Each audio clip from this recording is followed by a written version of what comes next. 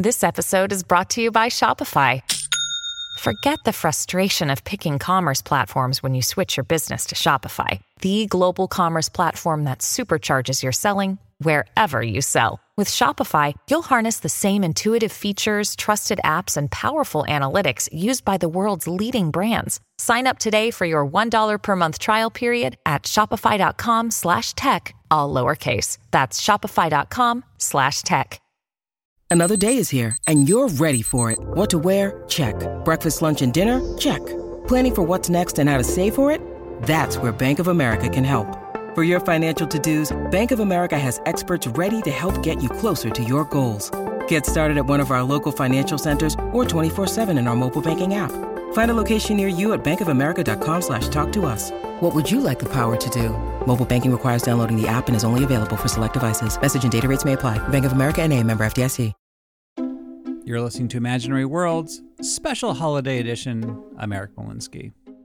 I interview a lot of people for this podcast, and sometimes I interview somebody who's really compelling, but a lot of their tape ends up on the proverbial cutting room floor. So each year I like to play a full-length interview with a previous guest who had so much more to say than what I could fit into that particular topic. And last summer I did an episode called Making Up Creatures, where I talked with the creature designer Neil Gorton. He is best known for working on the reboot of Doctor Who under the first two showrunners, Russell T Davies and Stephen Moffat. He also worked on the Doctor Who spin-off shows, Torchwood and the Sarah Jane Adventures. Neil specializes in practical effects, meaning effects that are not CGI. And I grew up watching movies and shows with practical effects, so I find this topic endlessly fascinating. And Doctor Who is famous for being jam-packed with aliens that need to be created on a limited budget.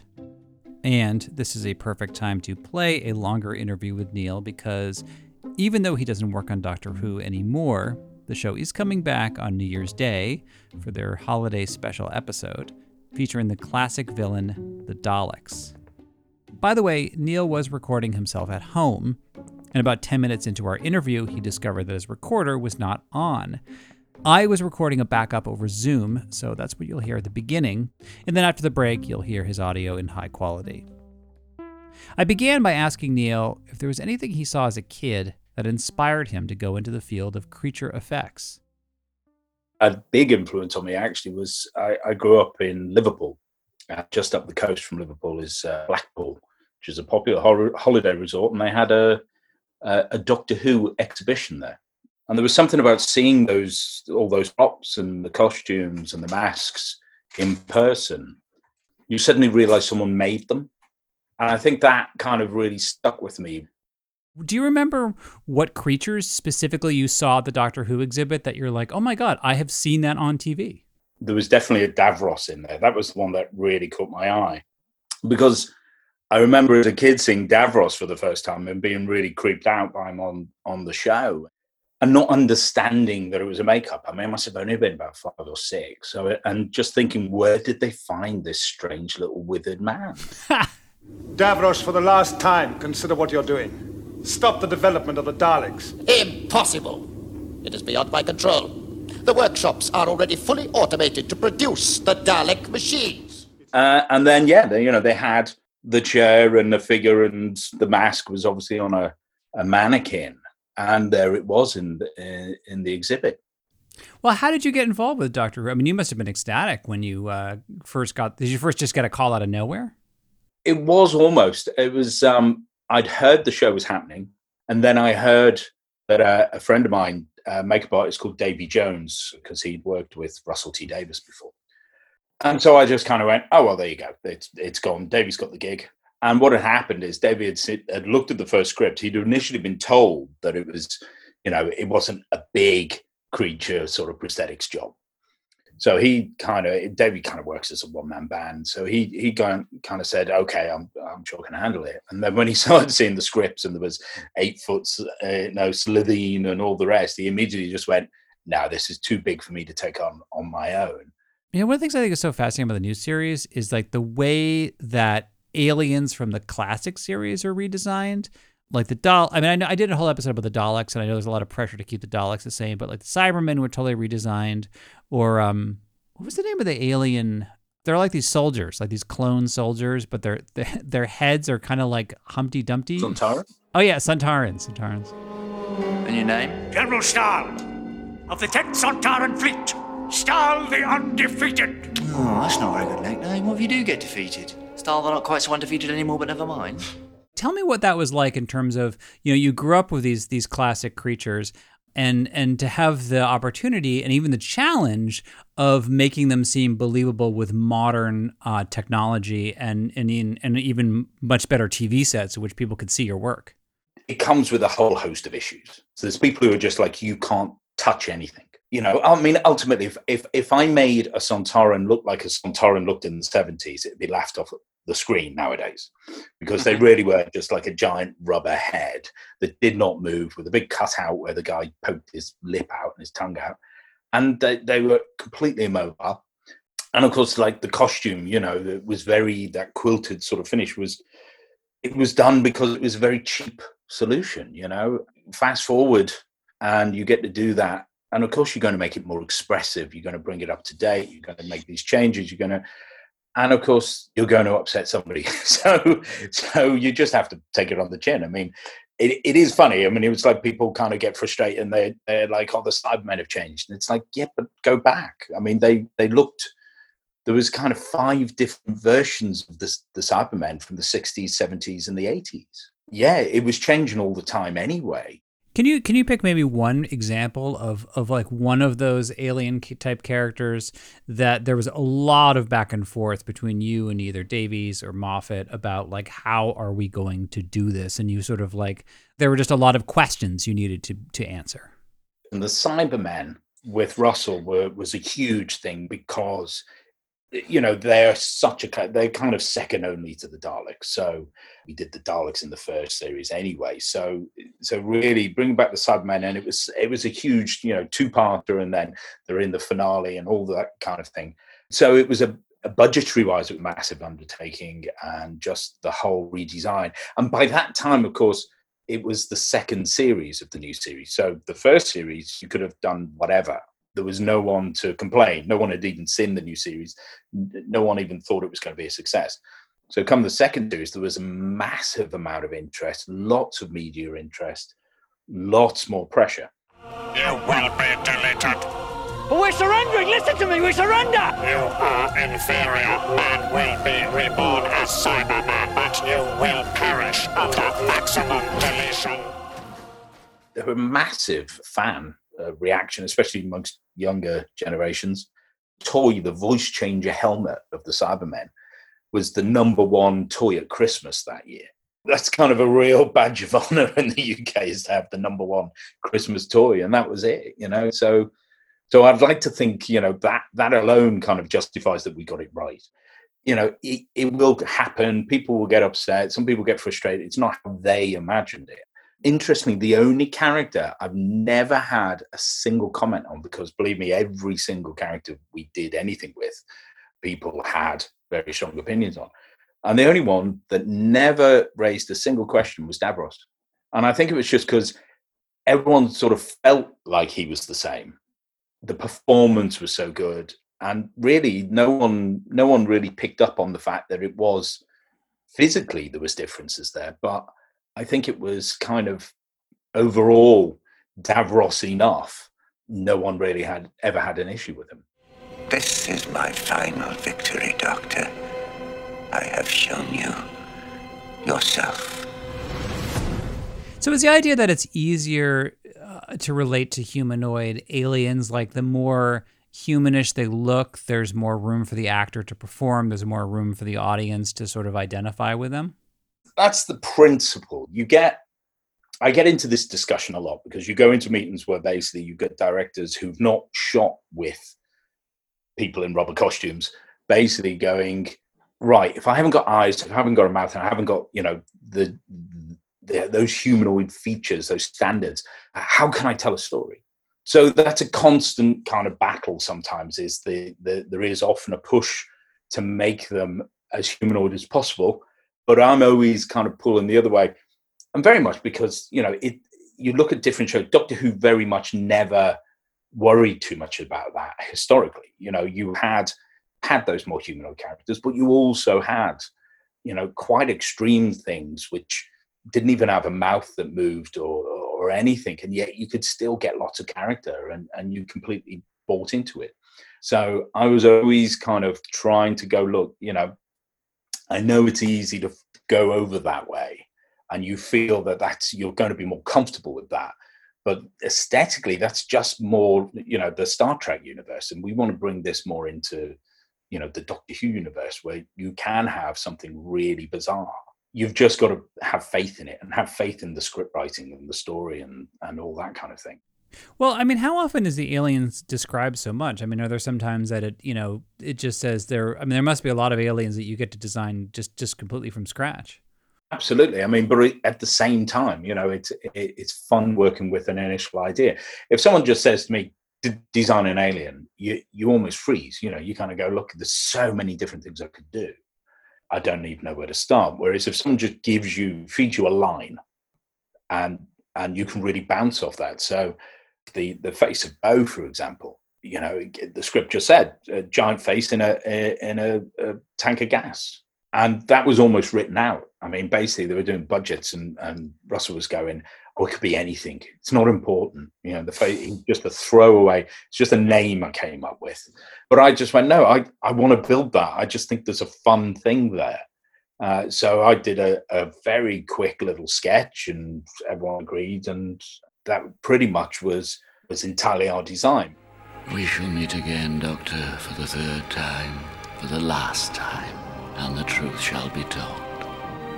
Until that day.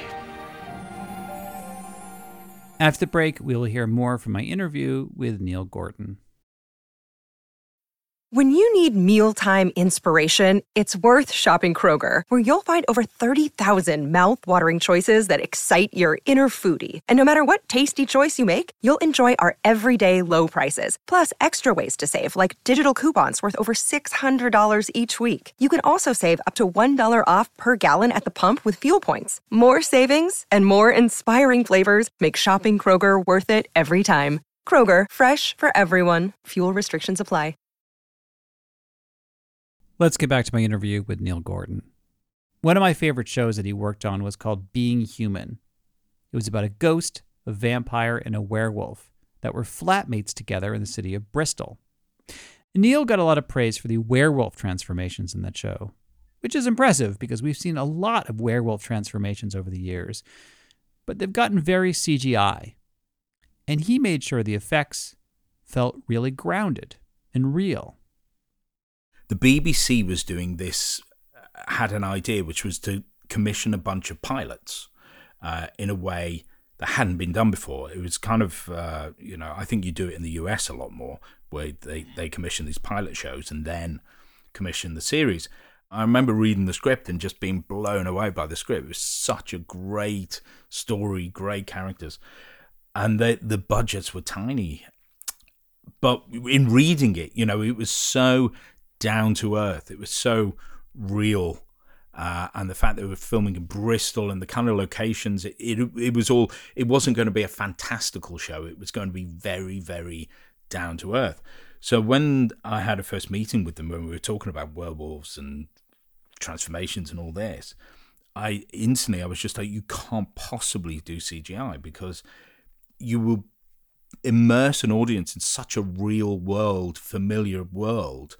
The minute you do anything digital, it's going to jar badly. It's going to feel so wrong. We've got to do this all physically. And basically, there was no budget for a finished werewolf, but the same transformations we built for the pilot, which I built for no money, I made absolutely nothing out of. You know, we just kept reskinning them and reusing them for everybody all the time. Yeah, I mean, the transformation that really got to me, I mean, I love the George, the main, werewolf character, but the transformation that really got to me was when he accidentally infected his girlfriend, Nina, because I really liked her character, and I felt terrible that, she got infected, and she didn't even want to tell George at first that she was turning into a werewolf because he already had so much guilt and shame about the fact that he was a werewolf.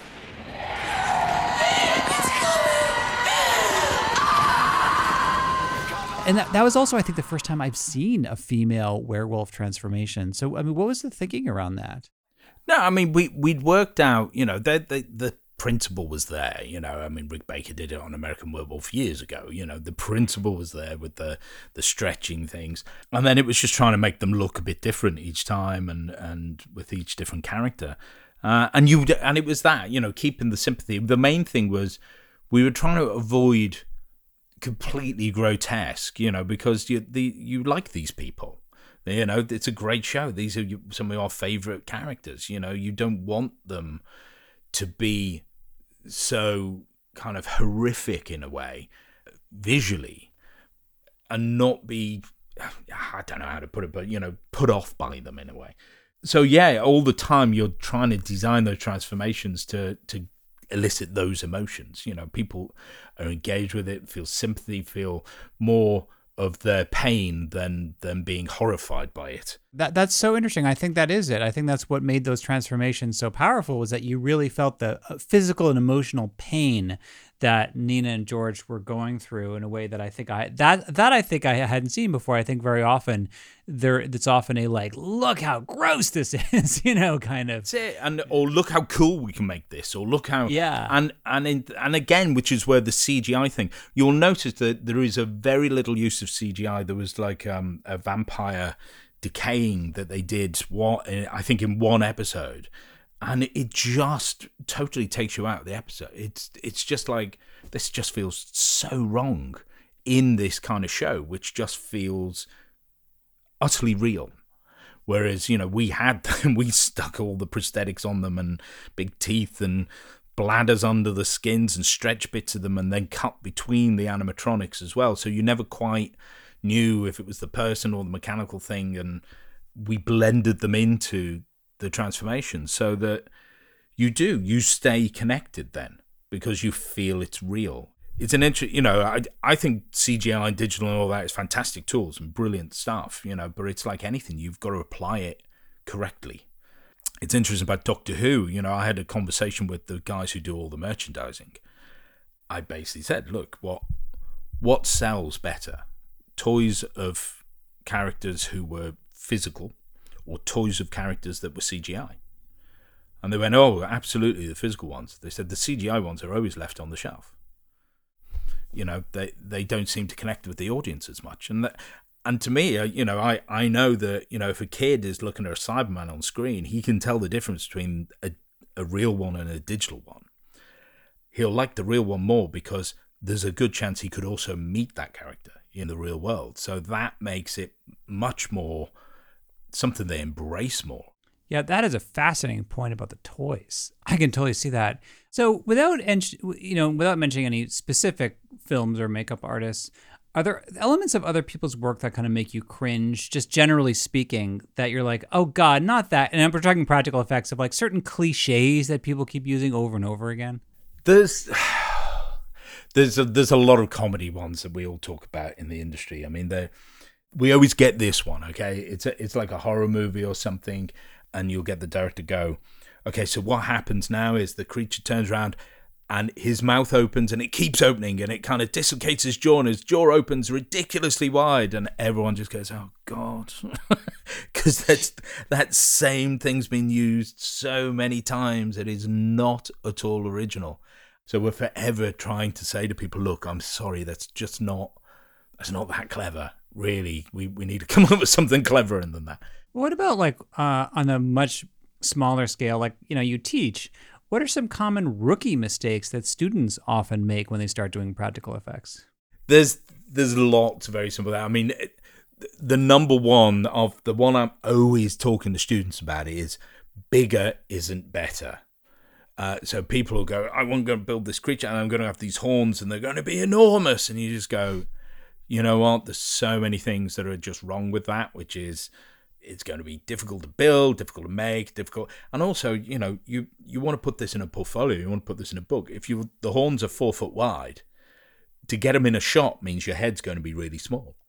So think about, how it fits in a frame, whether it's on a screen or in a photograph, you want this thing to be contained within an image. So the minute you make something really crazy big or over the top. It's just off the frame anyway, so it's not going to do you any good. So yeah, it's trying to bring people down, from throwing everything in. I mean, we have these I do this thing with the students where we talk through the principles of design, and I'm always pointing out, it's a good design is something that you see and you get the story, you understand what it is without anyone telling you or needing lots more information. Yeah, it kind of reminds me of I used to take screenwriting classes, and they would often talk about, your elevator pitch. Like if you're stuck with an executive in an elevator, can you summarize your script in one sentence? It sounds like it's kind of the same with a creature. Like you should be able to describe a creature in a single sentence, like the Ood, who you design. I could totally describe them in a single sentence. They're these bald, alien-looking humanoids who have tentacles instead of mouths. And then their voices come out of these little balls that they hold. All Ood are born to serve, otherwise we would die. You can't have started like that. Well, this is it. I mean, the Ood, you just hang your hand in front of your face, and you almost, even when I'm talking about it, I put my hand up and like it's a bunch of tentacles. You can't help that, and that's what good design is. That's why the Dalek is such a classic. Because you can mimic it. You stick your arms out and kind of, shuffle around in a certain way, and kids can mimic being a Dalek. Exterminate! Exterminate! Exterminate! And Steve Moffat as well. I mean, I still think the Weeping Angels is absolute genius, because to take something you could see anywhere and then just go, that's an alien. You mean those statue things? Creatures from another world. But they're just statues. Only when you see them. What does that mean? Lonely assassins, they used to be called. No one quite knows where they came from, but they're as old as the universe, or very nearly, and they have survived this long because they have the most perfect defense system ever evolved. They are quantum locked. They don't exist when they're being observed. The moment they are seen by any other living creature, they freeze into rock.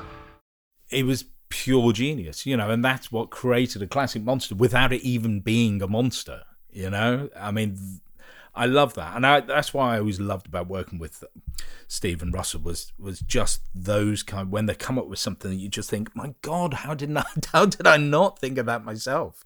It's so simple but clever, and just really pokes at various emotions. Are there ever any misconceptions? Like, let's say you go home for Christmas and you meet a relative who's like, oh, so you're still doing that special effects thing.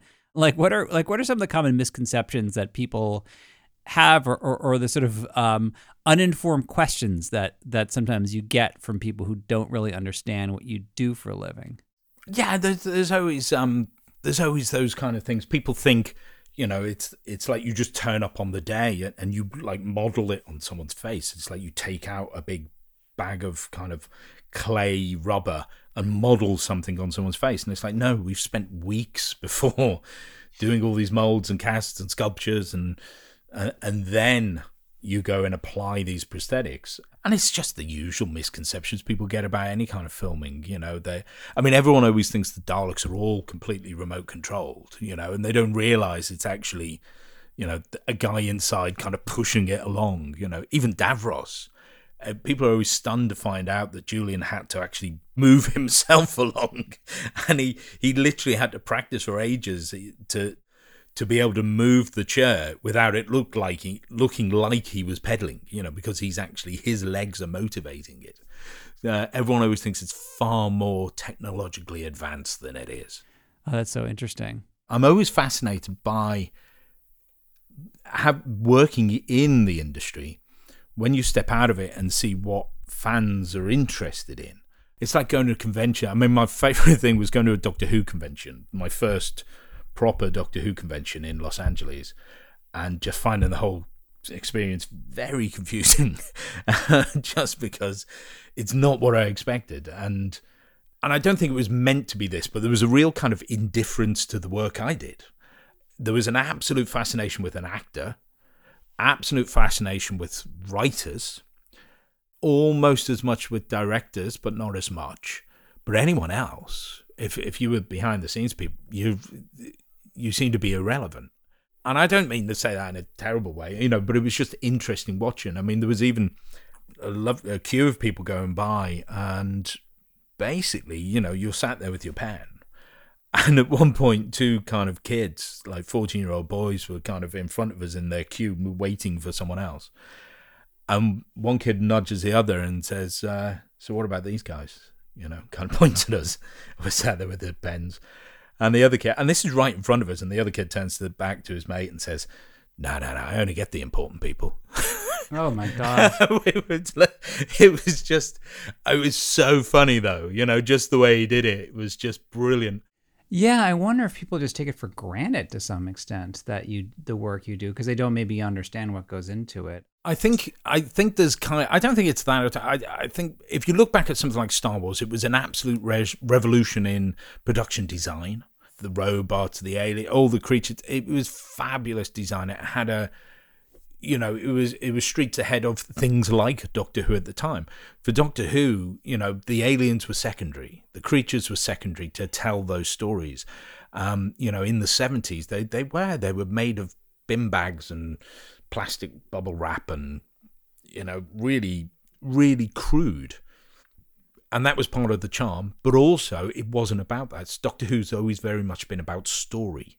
I mean, and Russell said it, you know, about writing Doctor Who. He's like, it's the greatest story ever told. You know, it's the most simple and greatest story. He can go anywhere and do anything and travel in time. So it's an interesting perspective, and I see that, you know, I see that very much with what attracts fans to different shows. That is it for this week. Thank you for listening. Special thanks to Neil Gorton. My assistant producer is Stephanie Billman. You can like the show on Facebook. I tweeted E. Malinsky and Imagine Worlds Pod. The website is imaginaryworldspodcast.org. The best way to support the show is to donate on Patreon. And I just want to thank everybody who donated this year on Patreon and on the Imaginary Worlds GoFundMe page. Your support really helped keep Imaginary Worlds going in 2020. So thank you very, very much, and happy holidays.